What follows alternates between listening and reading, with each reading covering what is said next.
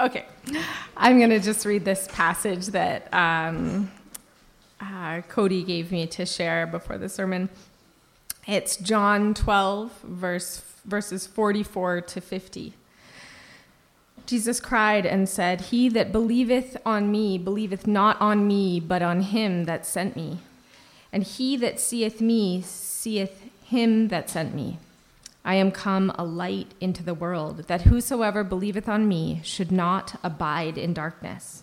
And if any man hear my words and believe not, I judge him not. For I came not to judge the world, but to save the world. He that rejecteth me and receiveth not my words hath one that judgeth him. The word that I have spoken, the same shall judge him in the last day. For I have not spoken of myself, but the Father which sent me, he gave me a commandment, what I should say and what I should speak. And I know that his commandment is life everlasting. Whatsoever I speak, therefore, even as the Father said unto me, so I speak." Thank you.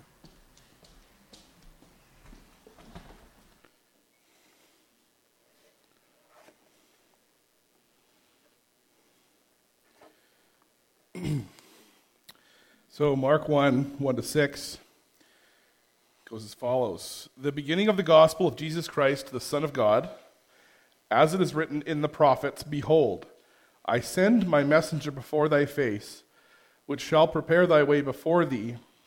The voice of one crying in the wilderness, Prepare ye the way of the Lord, make his path straight. John did baptize in the wilderness and preach the baptism of repentance for the remission of sins. And there went out unto him all the land of Judea, and they of Jerusalem, and were all baptized of him in the river Jordan, confessing their sins. And John was clothed with camel's hair, and with a girdle of skin about his loins, and he did eat locusts and wild honey." Now, I made something like 9 pages of notes for this. And there's like 2 pages just on verse 1. So are you ready to dig in on that? Good news. That's in the notes that Wendy will send out. So if you guys want to check out all those scripture references and stuff, you're more than welcome to. We're not going to have to go through all that. So I will introduce you, though, to 2 women in the Bible. If I can find my notes. There we go. Now, throughout the whole Bible, you're going to find these 2 women keep coming up. They may have different names, but they keep coming up. All right, I'll give you a hint that the bride, the body of Christ, is a woman. Okay, so think about that for a minute.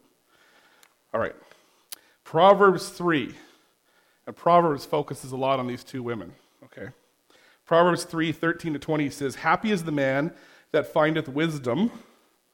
Okay, that's her name right there. "And the man that getteth understanding, for the merchandise of it is better than the merchandise of silver, and the gain thereof than fine gold. She is more precious than rubies, and all things thou canst desire are not to be compared unto her. Length of days is in her right hand, and in her left hand riches and honor. Her ways are pleasantness, and all her paths are peace." All her paths, that's where you walk, are peace. "She is a tree of life to them that lay hold upon her, and happy is everyone that restraineth her. The Lord by wisdom hath founded the earth. By understanding hath he established the heavens, and by his knowledge the depths are broken up, and the clouds drop down dew." So you get a picture of this one woman called wisdom in the Bible, okay?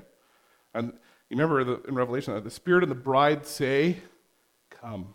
Lord Jesus says, "Come," and the Spirit and the bride say, "Come." There's an invitation, okay? And her paths are peace. But Proverbs 5:3-14 says, "For the lips of a strange woman," this one's called strange, so wisdom and strange. "Well, the lips of a strange woman drop as a honeycomb, and her mouth is smoother than oil. But her end is bitter as wormwood. sharp as a two-edged sword. Her feet go down to death. Her steps take hold on hell. Lest thou should ponder the path of life, her ways are movable. Key word, movable. That thou canst not know them. Hear me now, therefore, O ye children, and depart not from the words of my mouth. Remove thy way far from her, and come not nigh the door of her house, lest thou give thine honor to others, and thy years unto the cruel. I'll stop there. There's more, but that gives you the sense of two different women in the Bible. Okay. The beginning of the gospel. Mark starts off with the beginning of the gospel. What is the beginning of the gospel? What was the call upon John the Baptist with the beginning of the gospel? It was to make Jesus' path straight. Now, Jesus is, according to John, he's the Word, right? The beginning of the gospel of John, he starts off with, he's the Word. The gospel is inherent in who Jesus is. And if you're making his path straight, that's going to make it easy for people to come to Jesus, isn't it? So John the Baptist's job was to lead people to Jesus Christ, to make his path straight. What's unstraight? What's the opposite of straight? Crooked. So one woman we saw here, her paths are pleasantness, it's life, it's wisdom. And the other one is crooked, and it leads to death and to hell, and it's moving. And we see that. We see that with a lot of cults. We see that with a lot of global decisions. It keeps moving, right? It's crooked. Is there a critter you can think of that its whole path is crooked? The serpent, right? Its whole path is crooked, isn't it? So, we all were sinners. And some of you might be. I don't know your hearts. I don't know where you're at. So I'm going to preach it like y'all don't have the Holy Spirit in you yet. Okay? I'll preach it like that. I don't know. Okay? I sure hope you all have given your life to Jesus Christ. And this just fuels you to go out and tell your neighbor. But if you're sitting here today and you don't know, I hope that today will bring you to your knees before the Lord, and you'll repent and trust in Jesus Christ. So now you know my objective. We all had crooked paths, right? All of us, as sinners, had crooked paths, and that don't lead to the Lord Jesus Christ. It's a broad way that leads to destruction.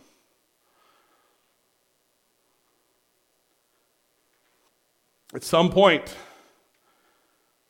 the sinner, I'll go third person, at some point the sinner has to be faced with the fact that they've sinned against a holy God. A God who cannot tolerate sin. A God who, in fact, has to pour out wrath on sin. And those who are sinners, he's going to pour wrath on them. There's a destination that's called hell. We saw the crooked path leads to that, right? That woman, that second woman. It leads down to death and to hell. It's destruction. And it takes one sin, one wicked thought, one action, just one, to separate you from a holy God. And it's in our nature, and each of us have done it. Whether it's lust of the flesh, a lust of the eyes, or the pride of life, we've all done it. And that separates us. That separates us so that we are lost and doomed. And that's a horrific, terrible nightmare of a story. And that's actually the beginning of the gospel. And then you know, for God so loved the world, that he gave his only begotten Son, that whosoever believes in him should not perish, but have everlasting life. We know that God has grace and love so that he can then reach out because we can do nothing. We're doomed.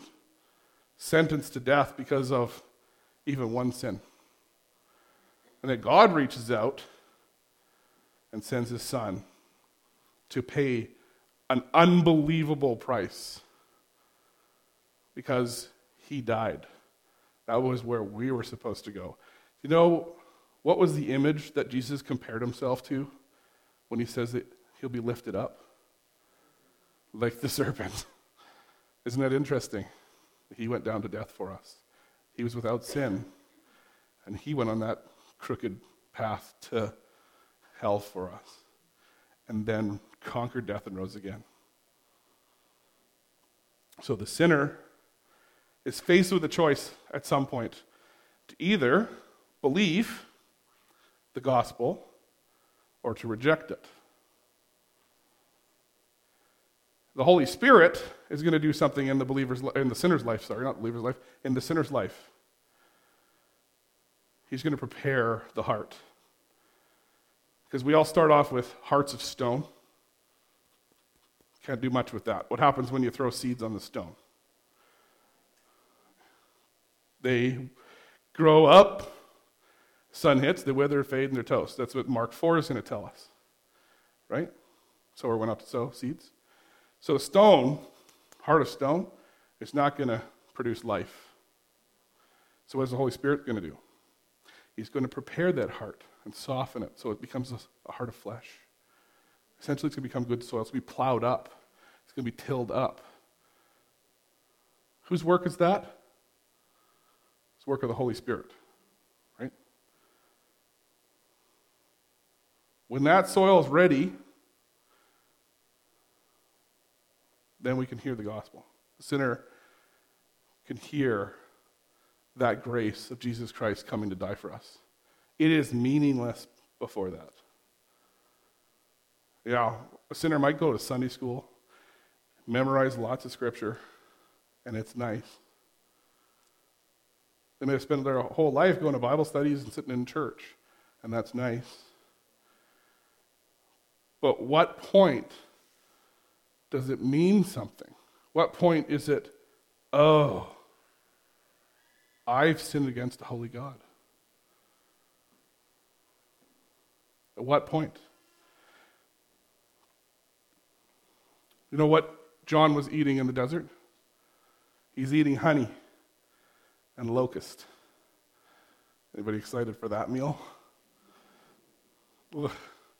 Give me back the manna. I want the manna, right? What does honey represent in the scriptures? Mostly. Sorry?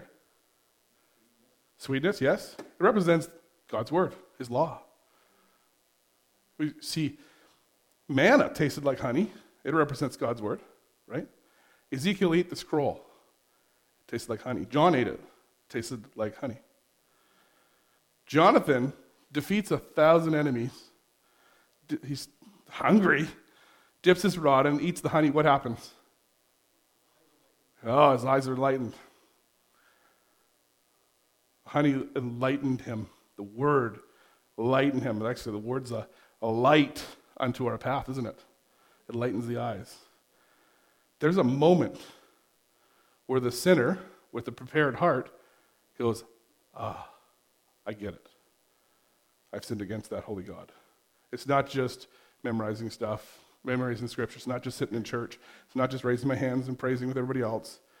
There's a moment where that conviction comes in and you realize you're lost. Not just because somebody told you or preached at you, but you realize you're destined for hell and there's nothing you can do about it.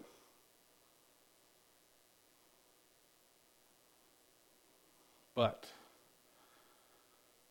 that heart that then repents, that's the work of the Holy Spirit in there. Repents and believes, puts their faith in the gospel message. That's the message that Jesus paid for your sin. That's God accepted the payment, the redemption. When I say redemption, think of a coupon. Jesus is your coupon. You couldn't afford it. You're going to hell. You couldn't afford life. But there's a coupon for life, free life. And you got to take it. Take the coupon, because leaving it there and saying, oh, there's a coupon. Yeah, I believe Jesus is real. That doesn't do it. You have to take on the Lord Jesus Christ. You have to believe on him. Great illustration. Ray Comfort has a great illustration. He says it's like putting on a parachute. You're in a plane. At some point, this plane is out of gas and it's going to crash. Now, it's great to have a parachute in the plane, but if you believe that it's going to save you, you're going to put it on. You put it on. And if it's not comfortable sitting in the chairs, too bad. Because it's not about the ride in the chairs. It's about the saving of your life by the parachute. It's a pretty good illustration. John's eating locusts. It's like a picture of wickedness and sin, right? He's in the wilderness with a life of wickedness and sin. But he's eating honey, and he's got his eyes lightened. It's a picture of the gospel, the beginning of the gospel, the preparation of the heart to understand what's coming. And in the Gospel of Mark, he's going to tell us why Jesus is here. He's here to reach out and grab sinners, to preach repentance and the kingdom of heaven coming. Come down.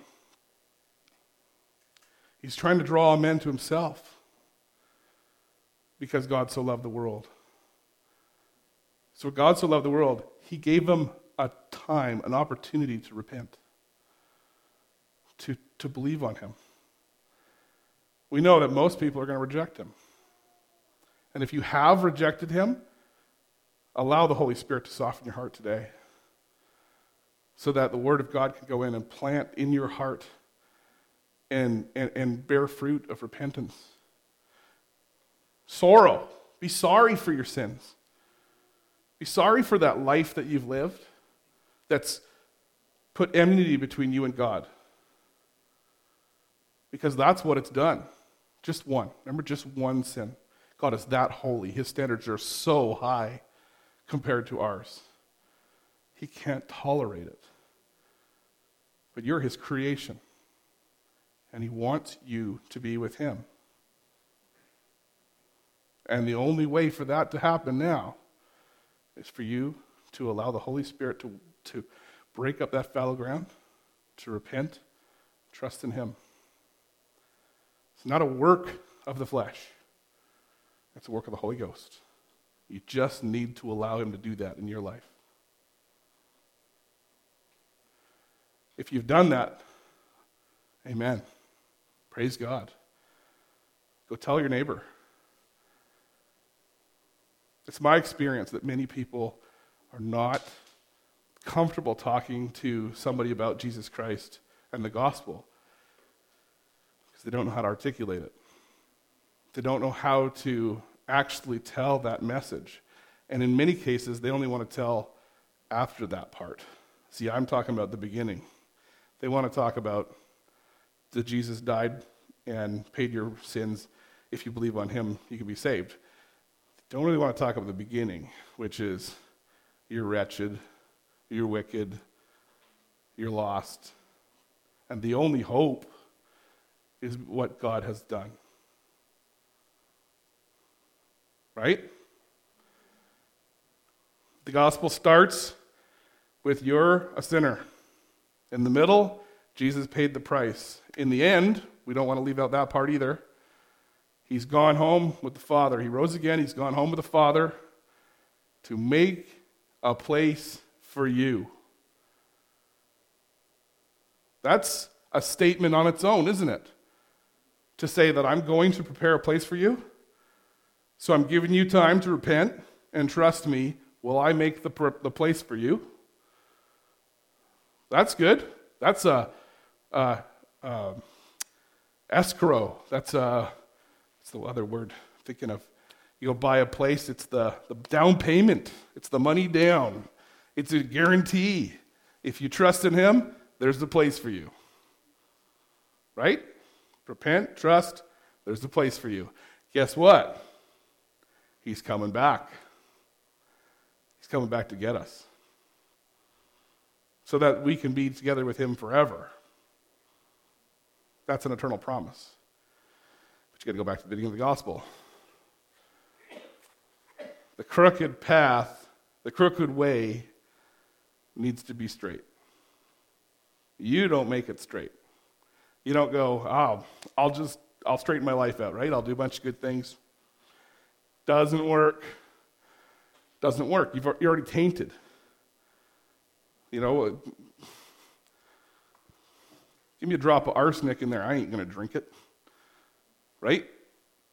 You're tainted already. Somebody else has to step in and pay for your sins.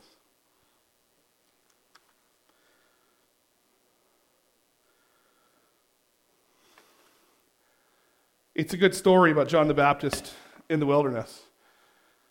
But I think what it represents is so important for us. So don't forget it. That you lived a crooked life. You might be living a crooked life. You might look good too. You might have been to church so many years or whatever, and I do good things. And nobody knows the difference but you. You know. You might have that crooked life. It needs to be straight.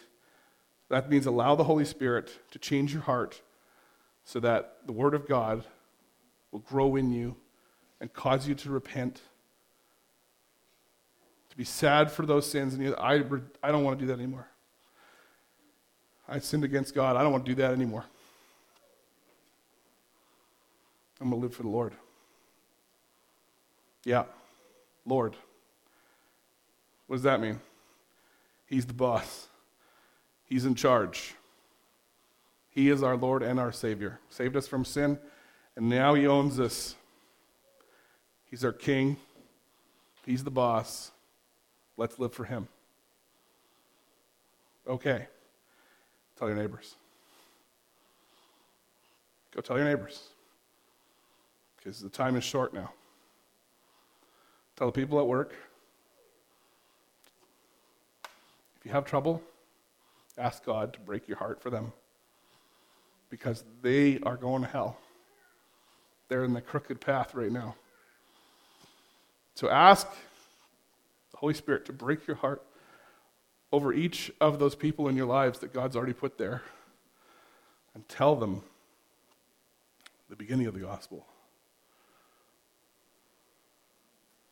Thank you, Lord Jesus, for your word. Give us wisdom and understanding, and always a soft heart to hear your prompting and what you want to tell us. And we trust you.